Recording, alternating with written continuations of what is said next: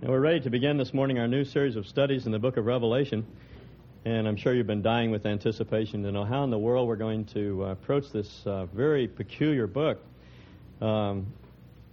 It's true. The book of Revelation is a very odd piece of literature. There are strange animals that don't look like anything we've ever seen in the zoo, with unusual heads and unusual numbers of heads and horns. I've often thought if John had illustrated this book, it would look like Morris Sindek's Where the Wild Things Are. There are all sorts of unexplainable phenomena, the sea, a third of the sea turning into blood, and those sorts of things that strike us as very, very strange. I think a lot of people are really put off by this book. In the first place, they don't think they can understand it. And secondly, there have been some very strange interpretations of this book. As a friend of mine says, the ingenuity of some of these systems is only exceeded by their improbability. And we wonder, is this a book that really says anything to us? How can we make sense out of all of these symbols and numbers and beasts and figurative symbolic expressions? Now, I think this book can be understood. There are portions of it that, frankly, I don't understand, and a lot of my thinking is still in flux. I'll tell you where it is, where I think I understand. I'll tell you that. Where I'm still trying to work my way through the book, I'll tell you that my thinking's in transit. I was talking to Clark Petticord just this past week on the telephone. He called me from Arrowhead Springs, and we were chatting about a number of things, and I told him I was going to start teaching the book of Revelation. And he quoted Helmut Thielicke, the German theologian that he's quite familiar with. And Thielicke's instruction to young preachers, he says, when a boy's voice is changing, he should not sing in the choir. And when a man's thoughts are changing, he should not teach in the church. And in some sense, that's true. We certainly shouldn't teach the things of which we're not sure. But we have to interpret the book. We have to try to understand it. Where I think I understand it, I'll tell you. Where I don't think I understand it, I'll tell you that also. Because our purpose is to gather, to study the book, and arrive at a useful, applicable interpretation of it. I'm not here to try to impress you. Our authority is Scripture. We need to study it together, and as a body of believers, come to a conclusion about what we will do as a result of our study of this book. Now, those are the ground rules. There have been 4 systems of interpretation of this book. If you read Steve's very fine paper in the Cold Challenge, you probably know that by now. If you can find that piece of paper this week, you might want to go back and refresh your thinking. One system is called the preterist view. The word preterist comes from a Latin word praeter that means past. And in this particular system of interpretation, everything in the book is seen as fulfilled during the lifetime of the Apostle John. In other words, it's all past. Nothing in the book is future. The beast would refer to the emperor, probably Domitian. The second beast would be emperor worship, or those priests and others that advocated the worship of the emperor, that sort of thing. The problem with that system of interpretation is that it simply doesn't fit the facts. There are many things in the book of Revelation that cannot be located in history. They haven't happened yet. So that system strikes me as inadequate. It's incomplete. There is a second system of interpretation that's related to the preterist view. It's called the historical system of interpretation. Those interpreters that take this point of view, and by the way, there are many of them, and there are some great names associated with this particular system. Martin Luther believed in a historical approach to the book of Revelation, as did Isaac Newton, who wrote many of our hymns, Hengstenberg, the great Old Testament theologian. These men believed that the book of Revelation described events from the 1st century A.D. to modern times, which would be their times, or our times, if we today were taking that point of view. But again, that system seems inadequate, because there are symbolic descriptions of events in the book of Revelation that have not yet occurred. Can't find them anywhere in history. So for myself, that approach seems inadequate. The third approach is what is usually referred to as the symbolic or the idealistic interpretation or system of interpretation. The idea there is that the symbols don't mean anything. Doesn't matter what they refer to. The important thing is to get the message of the book.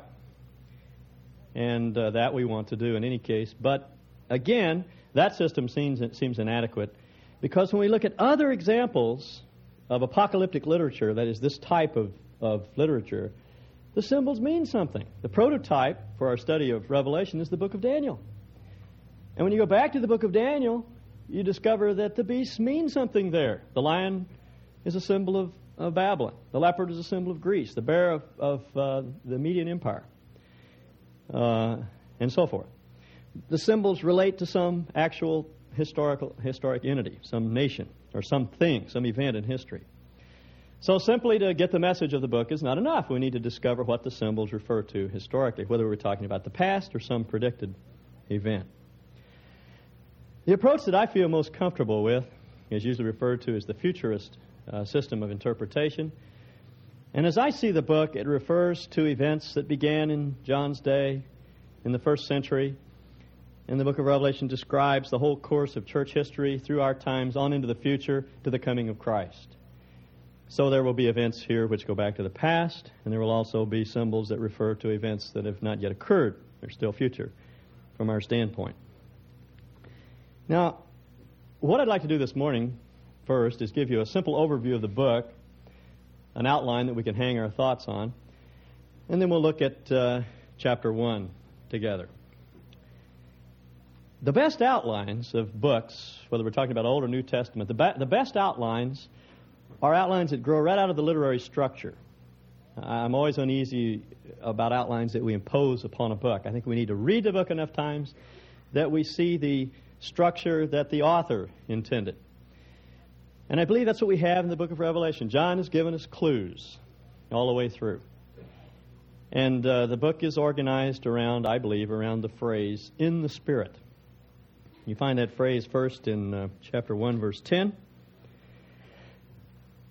John says, I was in the Spirit on the Lord's day. And then he describes what he saw, 7 golden lampstands and a man standing in the center of the lampstands. That phrase, in the Spirit, means to be in a trance, to be in some kind of ecstatic state. John finds himself in line with all of the great prophets in the Old Testament who saw things that no one else saw. He was a seer, S-E-E-R. He saw something, saw visions. And the first vision he saw, which is indicated by this phrase, I was in the Spirit, is that of the risen, glorified Christ, and then in chapter 2 and 3, the Lord's people, 7 churches in Asia Minor. That's the first vision. The second time that phrase occurs is in chapter 4, verse 2. Immediately he says, I was in the Spirit, and behold, a throne was standing in heaven, and one sitting on the throne. And then he describes the heavenly throne scene with God the Father seated on the throne, and in his hand a scroll sealed with 7 wax seals. The scroll apparently was a will, testament, described a legacy that someone would receive. In those days, wills were signed or sealed with 7 seals, 7 wax seals, indicating the 7 witnesses to the will. This will, as I see it, is a description of the inheritance of God's people. Chapter 1, you have the vision of Christ. Chapter 2 and 3, the vision of his people. In chapter 4, the will that describes everything that God has in mind for us as his people. It's all written on the scroll. But before the scroll can be opened and that inheritance can be realized, evil has to be done in. God has to do something about the presence of evil in the world. And what follows from chapter 4 on through chapter 16 is a description of the progress of evil as things get increasingly worse, consummated by some time which he describes as 42 months or 3.5 years, just prior to the coming of Christ, when everything will break loose, when God will, as it were, take his hands off of man and let him do as he pleases. Now, the enemies of God's plan to give the inheritance are described in those chapters from 4 to 16. There is first the dragon in chapter 12, the old devil. He's behind it all. Secondly, there is the beast, who is a man, one man who comes out of Western civilization, in whom he's the paragon of humanism. He's everything that man wants to be apart from God. he symbolizes the flesh. And then there is Babylon, the great harlot. It's the third enemy of God's plan to bring about the inheritance, to bring salvation to the earth. It's Babylon, which is a world system. It's secular society. It's what the Bible calls the world. So the three enemies of mankind are described in chapters 4 through 16. The devil, the flesh, that is man without God, just as we are as independent men, and the world, which is a community of flesh-governed, humanistic individuals, the world, the flesh, and the devil. And John describes for us the progress of these three enemies as things get worse and worse. And finally, just prior to the coming again of Christ, evil in all of its intensity is displayed. That's 4 through 16. Now in chapter 17, verse 3, you find the phrase again, in the Spirit. He carried me away in the Spirit into a wilderness, and I saw a woman sitting on a scarlet beast. The woman is the harlot, Babylon, full of blasphemous names, having 7 heads and 10 horns. That's a description of the scarlet beast. And from chapter 17 on, we have a description of God's judgment upon, first of all, the world, the harlot, secular society, humanistic society without God. That's in chapter 17. Then in chapter 19, verse 20, the beast is seized, and with him the false prophet who performed the signs. So God judges the second of mankind's enemies, the beast, man, the flesh, as it's personified in one man in this historic setting. And then finally, in chapter 20, verse 10, and the devil who deceived them was thrown into the lake of fire and brimstone. So the devil, who is the instigator of it all, the enemy of mankind par excellence, is thrown into the lake of fire. So in reverse order, you see in 4 through 16, he portrays the enemies of man and God as the world, or pardon me, the devil, the flesh, and the world. He reverses that order in chapter 17, and the world, the flesh, and the devil are defeated. And then finally, in chapter 21 and following, you have a description of our inheritance, because now evil has been done away. It's been done to death. There's nothing to prevent God from lavishing His grace upon mankind. Now, in a nutshell, this book teaches us how to deal with the world, the flesh, and the devil. Those are our enemies. And whether we're talking about the world and the flesh and the devil and its manifestation now or some future time when God takes His hands off of things and He lets evil be manifest in its complete form, this period we call the Great Tribulation, it really makes no difference which of these time periods we're talking about. This is a book that teaches us how to live life and like it. It's designed to teach us how to be God's men and women in the world today. And whatever we think about the rapture, when it occurs, the principles remain the same, as we'll see. All right, now that gives us an overview of the book. And if you're still with me, let's go back to chapter 1. This first chapter, like all Gaul and all good sermons, is divided into 3 parts. The first section is an introduction, verses 1, 2, and 3. A salutation follows, verses 4 through 8, and a vision in verses 9 through 20. First, the introduction. The revelation from Jesus Christ. It could well be the revelation about Jesus Christ, but I do not think that's John's point here. There are things said about the Lord Jesus. Certainly He's revealed in all of His glory. But the point of the introduction is that it comes from Jesus Christ. It is, incidentally, a revelation. The Greek word means something that's revealed. It's intended to be understood. Maybe obscure, maybe difficult, but it's not impossible. It's a revelation from Jesus Christ, which God gave Him, that is, the Lord Jesus, to show to His bondservants, that's us, the things which must shortly take place. Our idiom, in short order, probably best explains that phrase, shortly take place, because John does not mean that they will happen immediately, because many of these things have not occurred yet. But in terms of God's perspective of time, in short order, these things will occur. And he, that is Jesus Christ, sent and communicated it by his angel, or through his angel, to his bondservant John, who bore witness to the word of God and to the testimony of Jesus Christ, even to all that he saw. So it's a vision. It's something he saw. Blessed is he who reads, and those who hear the words of the prophecy, and heed or keep or obey the things which are written in it, for the time is near. That's the introduction. 3 things to observe about the introduction. The first is the process of revelation, which John describes. It begins with God. This is God's Word, transmitted to Jesus Christ. The Lord then, through his angel, revealed it to John. The angel here is apparently the interpreting angel that occurs at various times in the book of Revelation, who explains what the visions mean. And it's transmitted through this angel to John, who then turned around and wrote the words of this prophecy to the church of the first century, and to us. He wrote the things that he saw. Now, the important thing about that process is that the whole thing comes from God. This is God's Word. And it's a part of what Paul describes as Scripture that is profitable for doctrine, that is for teaching, for reproof, it disciplines us, for correction, for instruction in righteousness, that the man of God, the woman of God, may be perfect, equipped for every good work. In other words, this is not a book written to satisfy our curiosity about future things. This is a revelation from God about life, something he wants us to know. It's not merely good advice. It's a revelation from God. The second thing we learn in this introduction is something of the method of revelation. It's symbolic.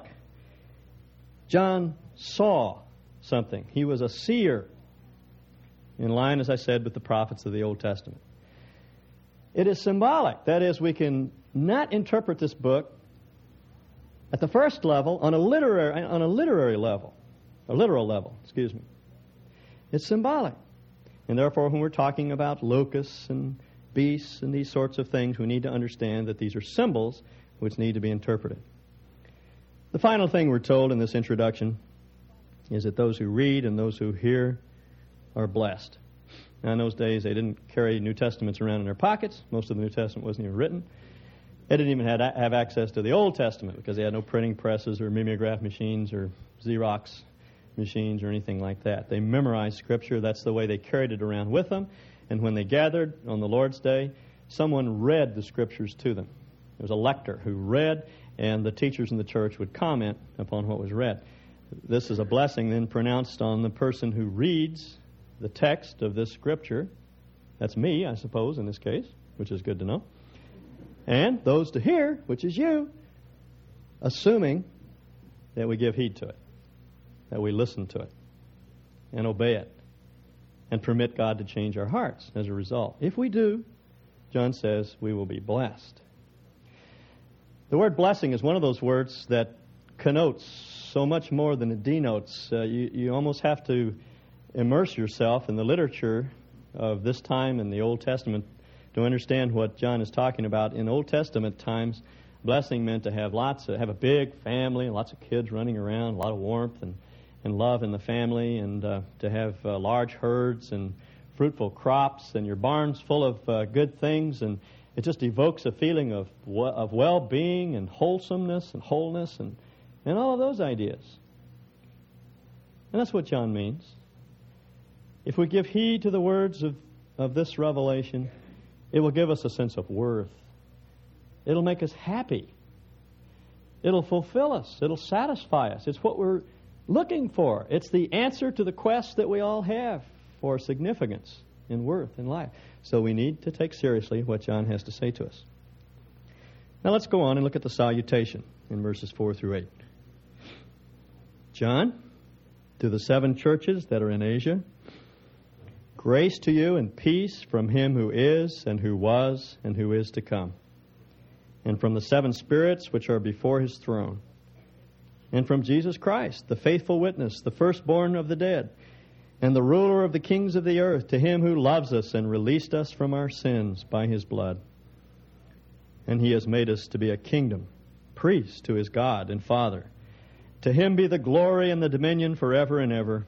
Amen. Behold, he is coming with clouds. That's a quotation from Daniel 7, as the side note of the New American Standard tells us. And every eye will see him, even those who pierced him, and all the tribes of the earth will mourn after him. That's a quotation from Zechariah 12. Even so, amen. I am Alpha and Omega, says the Lord God, who is and who was and who is to come, the Almighty. Now again, we have three things in this salutation. We're told that John is the author. This is the Apostle John, the one whom Jesus loved, who at the time he wrote this letter was exiled on the island of Patmos.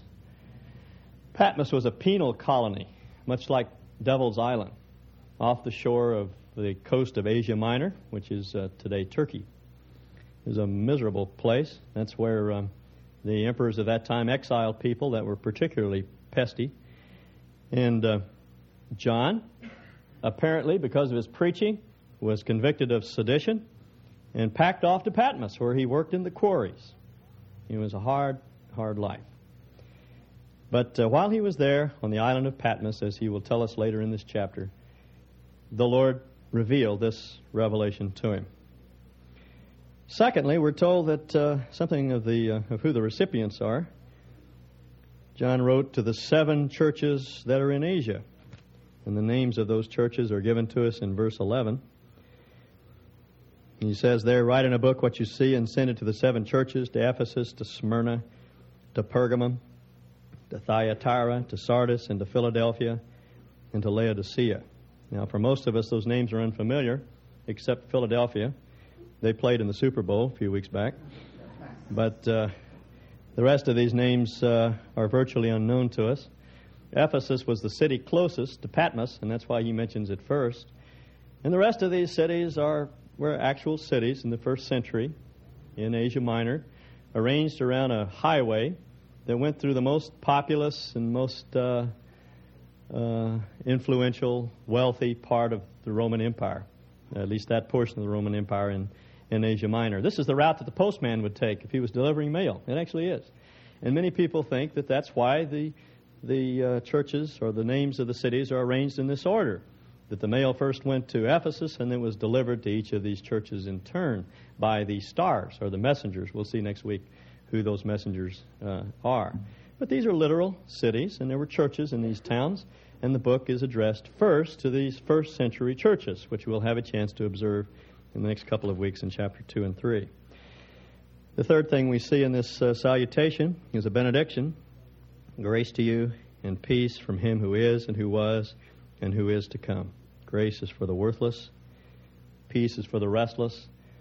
And those seem to me to be the two problems that all of us have, feelings of worth and a desire to do something that's significant. If we don't feel worthy, we feel worthless. And if we're not doing anything significant, that makes us restless. And God is the one who provides both. He gives us a sense of worth and significance. And John says all that comes from him who is and who was and who is to come. That's an idiom for someone who's changeless, someone who's always the same, who exists throughout eternity and is never different. As James says, there's no shadow of turning with him. And in John's changing circumstances and in the flux of our own circumstances, the knowledge that grace and peace, a sense of worth and significance in the world comes from one who's always the same, stays our hearts. And then we're told that it also comes from the 7 spirits who are before his throne, because he sandwiches that expression between him who is, that is the Father, and Jesus Christ. I take this to be a symbolic reference to the Holy Spirit. And here, not 7 Holy Spirits, but the Holy Spirit displayed in 7 ways. According to the list of attributes in Isaiah 11, he is a spirit of knowledge and counsel and wisdom and the fear of the Lord. And then finally, from Jesus Christ, the faithful witness, he's one who stood firm without any compromise. He believed so completely in his cause. He went to the cross for it. That's the idea of a witness, one who's faithful to death. The firstborn from the dead. Not only did he rise from the dead, but he has the rights and privileges of the firstborn. And the ruler of the kings of the earth. Ah, yes, see, that's the whole point. Domitian's on the throne, but that's no big deal. Because there's one who rules the universe, and that's the Lord of glory. And there's no panic in heaven. Things may be shaking apart on earth. John may be in exile. He may be separated from his family. Times are tough. But they're not out of control. Here is one who rules over all the universe. They put him in that grave, and he looked dead and lifeless. He was, in fact, dead and lifeless. But he broke out of that tomb. And he's alive today. He's alive and well, and he rules. But more than that, he loves us. He's not merely a stern, harsh king. He is a ruler of the universe who loves us. He cares about us. And he's done something about the essential problem that separates us from God. He's released us from our sin. We have forgiveness for the past and power for the future. And he has made us to be a kingdom. They may be living under the Roman Empire and under the boot of Roman armies. But they're a kingdom. All of them. Not just the church in Smyrna, but the churches all over the Roman Empire are part of a great kingdom that has cosmic, universal significance. And so it is with us. We're part of a kingdom. With the folks down the street in the Baptist church, with the folks up the street in the Charismatic church, with the Catholics who worship down there, those in that church who acknowledge Jesus Christ as Lord and love Him. We're part of a great kingdom, which John is going to describe in this book as the invisible government of the universe. See, what John is inveighing against is this idea that we're supposed to play church.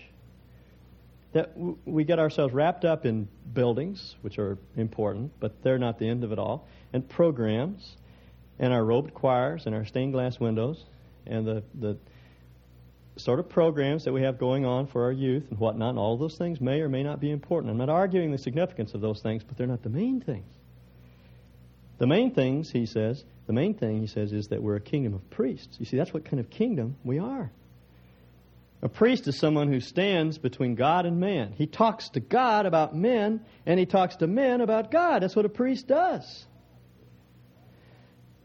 And therein lies our significance as a church. Not a bunch of people who are in the church because we come on Sunday morning and sit in pews and we listen and we sing and we interact, but because we're a people who go out into the world and we're God's priests there, interceding for the world to God and telling people about God through our lives, through our character, and through our spoken witness. And if we're doing that, we are the invisible government of the universe. And empires may come and go. Emperors come to the throne, and they're taken off the throne.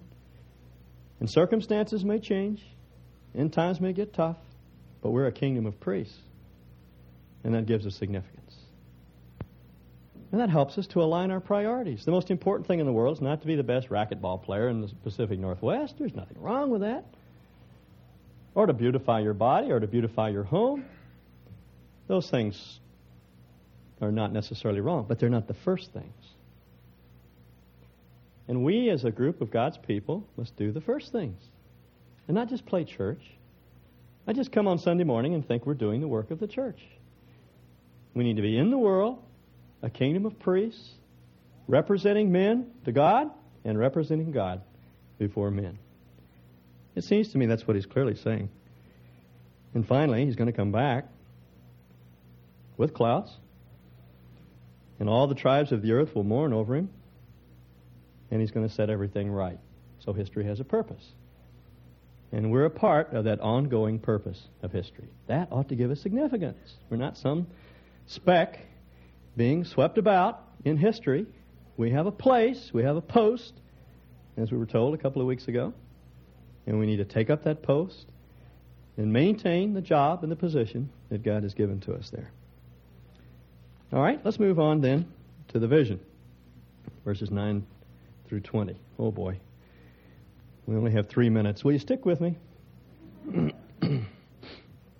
I, John, your brother and fellow partaker in the tribulation and kingdom and perseverance, which were in Jesus, was on the island called Patmos because of the word of God and the testimony of Jesus. He links together the kingdom and tribulation and persecution because they all belong together. If we're going to be a kingdom of praise, We can expect to undergo tribulation. There will be hard times, and we will have to persevere. You know, we here in the United States really are in an anomalous situation. There's really nothing in the... You look back through the history of the church, and the kind of peace that we have endured and the freedom to preach the gospel is virtually unknown throughout history. When John wrote these words, the church was undergoing the persecution of Domitian. It began with Nero, and it's intensified through the various emperors that followed, and under Domitian, things really broke loose. And thousands of Christians lost their lives. And it's continued that way through history. We grieve, and rightly so, over the murder of 4 million Jews in the Second World War. But historically, there have been millions and millions and millions of Christians that have lost their lives simply because they named the name of Christ. Nothing more. That's a fact of history. And the fact that we've been spared that sort of persecution is, we're very fortunate. It's a privilege. It's not a right. Peter says, don't think it's strange concerning the fiery trial that is to try you, as though some strange thing has happened unto you, but rejoice inasmuch as you are partakers of Christ's suffering. If the Father did not spare the Son, what makes us think that we're going to be spared? We can thank God for the freedom we have from persecution, but it is most unusual. As many of you know, conservatively they estimate that 250,000 Christians lost their lives in Uganda just within the last 5 years. These were Christians who died because of what they believed, nothing more. It's my belief that that's the name of the game.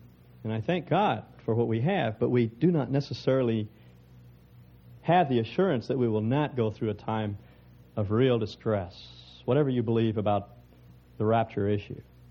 It's my feeling that the suffering of the last 3.5 years of the tribulation is simply an intensification of everything that the church historically has experienced. And that's simply a fact we need to face, like death. We'd like to keep that one at arm's length, but we have to face the fact that all of us are going to die someday. As Ecclesiastes puts it, there's more reality at a funeral than there is at a party, because at least you're facing facts. And we need to face facts about what may come our way and be prepared for it. Whether we go through the tribulation or not, we're not going to argue that point now. But even if we don't, to be spared from suffering is unusual in the scheme of things, and we may not experience that freedom very much longer. But John's burden throughout this book is not to throw us into a state of fear, but prepare us for whatever may come. He describes himself as a fellow partaker in the tribulation and kingdom and perseverance. He knew what it was to suffer. He was breaking rocks on the island of Patmos because of the Word of God and the testimony of Jesus. It's not because he was a crook. He simply was an exponent of the gospel. I was in the Spirit, he says, on the Lord's Day. That's the first day of the week, Sunday. And I heard behind me a loud voice like the sound of a trumpet, saying, write in a book what you see and send it to the 7 churches, to Ephesus and to Smyrna and to Pergamum and to Thyatira, to Sardis, to Philadelphia and to Laodicea. And I turned to see the voice that was speaking with me, and having turned, I saw 7 golden lampstands. And in the middle of the lampstands, one like a son of man, clothed in a robe reaching to his feet and girded across his breast with a golden girdle. And his head and his hair were white, like white wool, like snow, and his eyes were like a flame of fire. I don't think we need to understand each one of every detail in this description of Jesus. It's the total impact of the picture that John wants us to see. He describes Jesus as clothed in a robe reaching to his feet. This was a robe that denoted majesty. This was the sort of garb that kings wore. I suppose if this had happened today, the Lord would have appeared in a cutaway, much like Reagan's inaugural suit. The point is simply to show that he's the king. He's the ruler. His head and hair were white like wool. Not only does he have majesty, but he has dignity. There's wisdom. He's a sage. He's wise. His eyes were like a flame of fire. It's a description of his energy, his power. And his feet were like burnished bronze, a description of his stability, and his feet firmly planted on the ground. And his voice was like the sound of many waters, cascaded out of his mouth with a thunderous roar. And in his right hand he held 7 stars, which he will tell us later are the angels of the 7 churches, the messengers of the 7 churches. And out of his mouth came a sharp 2-edged sword, a symbol of the Word of God, which is 2-edged. It comforts, but it also judges. And his face was like the sun shining in its strength. Awful to his enemies. And when I saw him, I fell at his feet as a dead man, and he laid his right hand upon me, saying, "Do not be afraid. I am the first and the last, and the living one. And I was dead, and behold, I am alive forevermore, and I have the keys of death and of Hades." That's something no one else has, the key that unlocks the door to death. No one has ever solved the problem of death except the Lord Jesus. Write therefore the things which you have seen, and the things which are, and the things which shall take place after these things. As for the mystery of the 7 stars which you saw in my hand, and the 7 golden lampstands, the 7 stars are the angels of the 7 churches, or the messengers of the 7 churches. And the 7 lampstands are the 7 churches. John sees 2 things. He sees 7 lampstands, which he says are descriptive or symbolic of the church. The 7 churches in Asia Minor. It's an apt symbol for the church and its purpose. We're to be light in the darkness. Again, we're not playing church. We're a source of light in the world. And as John says to one of the churches, if you don't shape up, I'll take the light away. You'll just go on playing church, but you'll have no impact upon your times. I had a lot I wanted to say on this particular issue, but we're out of time. I just want to say we need to be light. We need to stop the things that divide us, cause us to increase the darkness. It's to me one of the really serious faults in the church today is our tendency to split over issues that really have no significance. And we fuss and we fight, and we criticize one another, and we gossip and tear each other down. And all we're doing is telling the world that we don't have it together any better than you do. But here, John describes the church as a lampstand that gives light to the world. We're a serving, loving, priestly community. We'll talk more about that next week. The second thing he sees is a man. He says, one like a son of man. That's an idiom for a man. And at this point, I don't think John knew who it was. He fell at his feet when he saw the glorified Lord. And the Lord put his hand on him and said, "John, don't be afraid." And right away, John knew who it was. He'd heard those words so many times, the exact inflection, the very words, the tone of voice, and he recognized the Lord. He'd heard those words in the boat when they were about to sink. He heard those words when Jesus told him he was going away. And the disciples were panic-stricken, and Jesus said, "Don't be afraid. Don't be afraid." Because things are not as they seem. It may look like your life is being torn apart. Your faith is under attack. Your health is deteriorating. You're struggling in your family. There may be relationships that you're struggling with, and you're hurting. Your business is declining. You're suffering financially. There doesn't seem to be any purpose or reason or rhyme in life. Your children are rebelling and they're struggling with their faith, and our tendency is to panic. And the Lord says, "Don't be afraid. Don't be afraid. This is the way I am.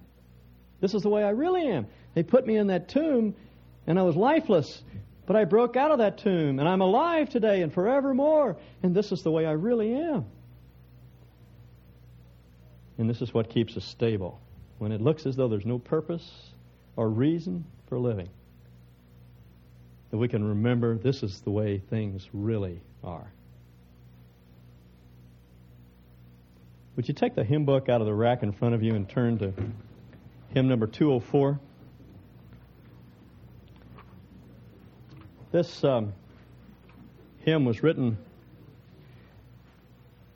by Helen Lemmel. She's a contemporary writer, died in 1961. Her husband left her blind and with a whole house full of children. Just walked off and left her.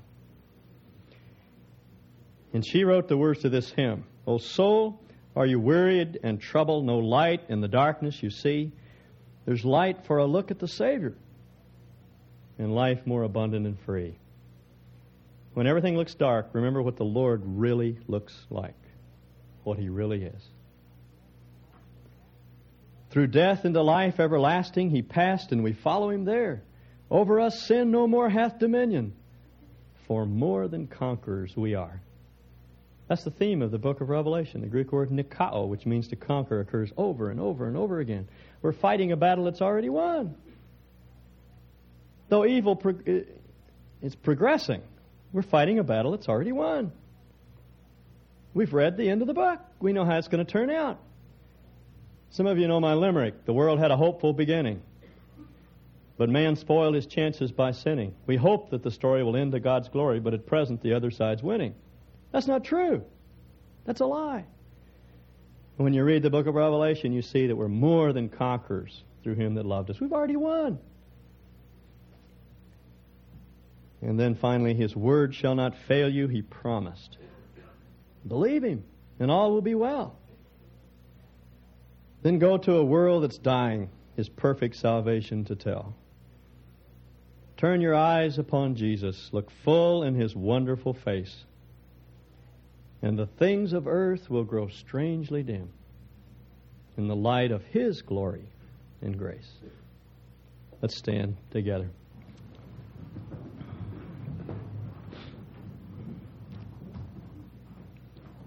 Father, thank You for this second look at things, for the reminder that things are not what they seem to be, that what we see around us is not what really is. Thank You for this picture of a glorified Christ, symbolized here as the conquering one, the one who's conquered death, won the victory over life, has promised us an inheritance, is ready and able to bring down every enemy to the fulfillment of His promises, and will. Thank You that He who is promised is faithful, and He will do it. Take away from us the fear that we all experience when we see what's going on around us, nationally and personally. Help us to hear again and again this week Your words. Don't be afraid. We thank You for all this in Jesus' name. Amen.